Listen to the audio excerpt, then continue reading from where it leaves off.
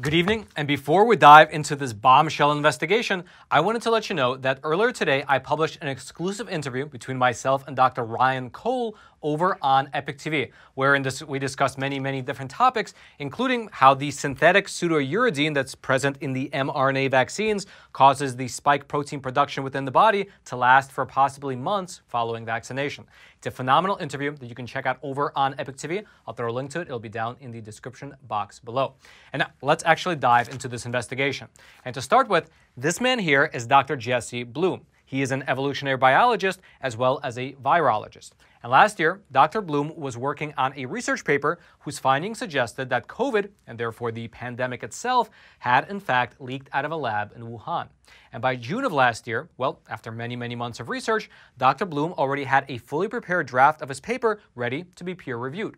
However, this is where things took a turn for the absurd, as he was met with extreme opposition, as well as even what appeared to be outright censorship from our very own scientific establishment right here in America, including from Dr. Fauci as well as from Dr. Collins.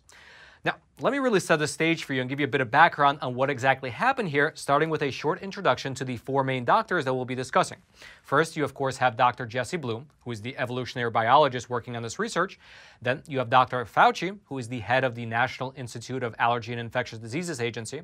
And then you have his boss, Dr. Francis Collins, who was the head of the NIH during this time. And then lastly, you have Dr. Christian Anderson. He is a professor in the Department of Immunology and Microbiology over at the Scripps Research Institute. Now, after working through approximately 10,000 leaked documents, a phenomenal investigative journalist named Catherine Eban over at Vanity Fair of all places, she was able to piece together exactly what happens to scientists like Dr. Bloom, who questioned the official narrative surrounding the origins of COVID. Here's specifically how her investigative report begins, quote, "On June 18th, 2021, an evolutionary biologist named Jesse Bloom sent the draft of an unpublished scientific paper he'd written to Dr. Anthony Fauci. The paper Bloom had written, known as a preprint because it had yet to be peer-reviewed or published, contained sensitive revelations about the National Institutes of Health, the federal agency that oversees biomedical research. In the interest of transparency, he wanted Fauci, who helms an NIH sub-agency, the National Institute of Allergy and Infectious Diseases, to see it ahead of time. Under ordinary circumstances, the preprint might have sparked a respectful exchange of views, but this was no ordinary preprint and no ordinary moment." Now, I just wanted to pause here for a quick moment and remind you that this was all taking place at a time when, by and large, the mainstream narrative was that the virus had come out of the wet market in Wuhan, that it somehow naturally jumped from some sort of an animal species over to humans. And so during this time period, people were still being branded as conspiracy theorists for talking about the lab origin theory. However, as you'll see in a moment, there was a healthy contingent of high-level scientists, including Dr. Bloom himself, who was looking into and investigating the real possibility that the virus had leaked from the P4 level laboratory that was right up the street from the wet market, where we now know that Chinese researchers were conducting bad coronavirus tests and even manipulating those viruses in order to test them on humanized mice. Regardless, this is how the investigative report continues, quote, "Bloom's paper was the product of detective work he'd undertaken after noticing that a number of early SARS-CoV-2 genomic sequences mentioned in a published paper from China had somehow vanished without a trace. The sequences, which map the nucleotides that give a virus its unique genetic identity, are key to tracking when the virus emerged and how it might have evolved. In Bloom's view, their disappearance raised the possibility that the Chinese government might be trying to hide evidence about the pandemic's early spread."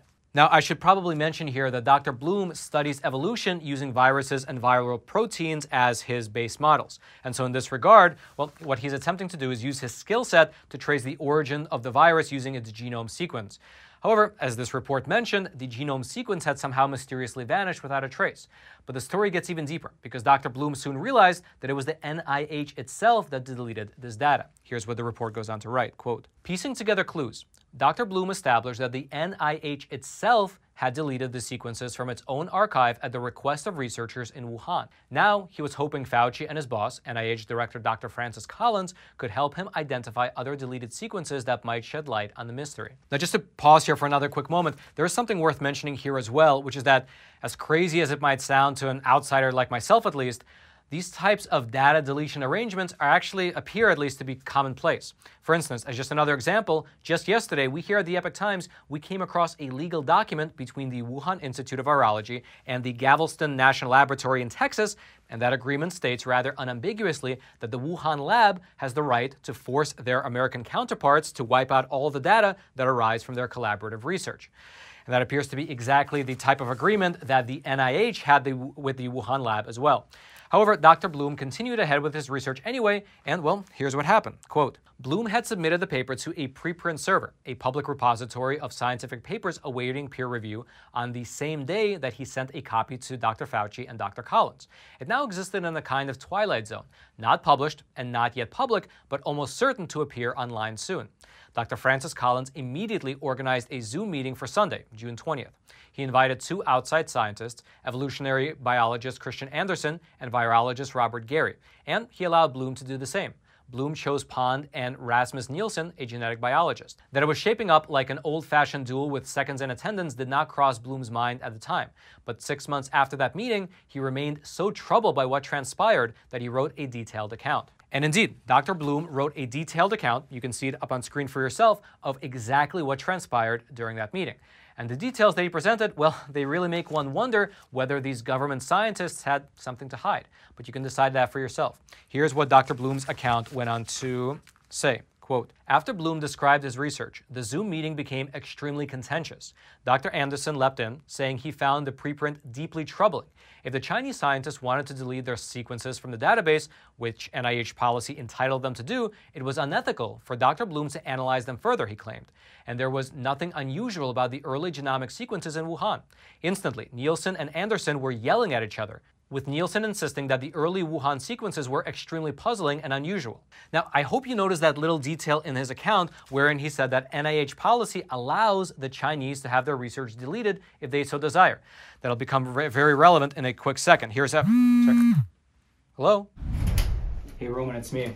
Yeah, I wanted to let you know about the sponsor of today's episode, which is an awesome company called AMAC, which stands for the Association of Mature American Citizens. They are quite literally one of the fastest growing conservative organizations in America, especially for those who are over the age of 50. Although frankly, you can be any age to join AMAC. And their membership benefits include 3 different things. The first one is the money-saving benefits, because they give you a ton of discounts on things like restaurants, vitamins, oil changes, all types of stuff. You can check out their website for the full list of benefits. It's pretty exhaustive. The second benefit is that they give you a subscription to their bi-monthly magazine. It's called the AMAC magazine, and it's awesome. It has cutting-edge news as well as really, really crisp analysis. And then the third benefit that a lot of members say is their favorite benefit is that AMAC fights for you, for your values on Capitol Hill. Because as they say, there is currently a socialist storm brewing in this country, and AMAC is one of the largest organizations fighting back against it. And so if you care about the future of this country, consider joining the 2 million patriots who are already members of AMAC. Just head on over to amac.us/factsmatter.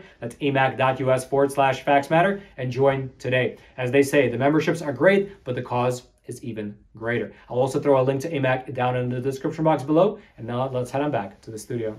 And so here is how this account continues. Quote, Dr. Fauci then weighed in, objecting to the preprint's description of Chinese scientists surreptitiously deleting the sequences. The word was loaded, said Fauci, and the reason they'd asked for the deletion was unknown.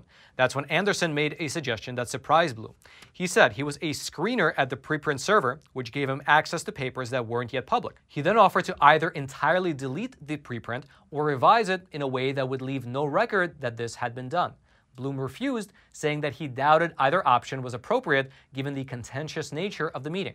At that point, both Fauci and Collins distanced themselves from Anderson's offer, with Fauci saying, as Bloom recalled it, just for the record, I want to be clear that I never suggested you delete or revise the preprint.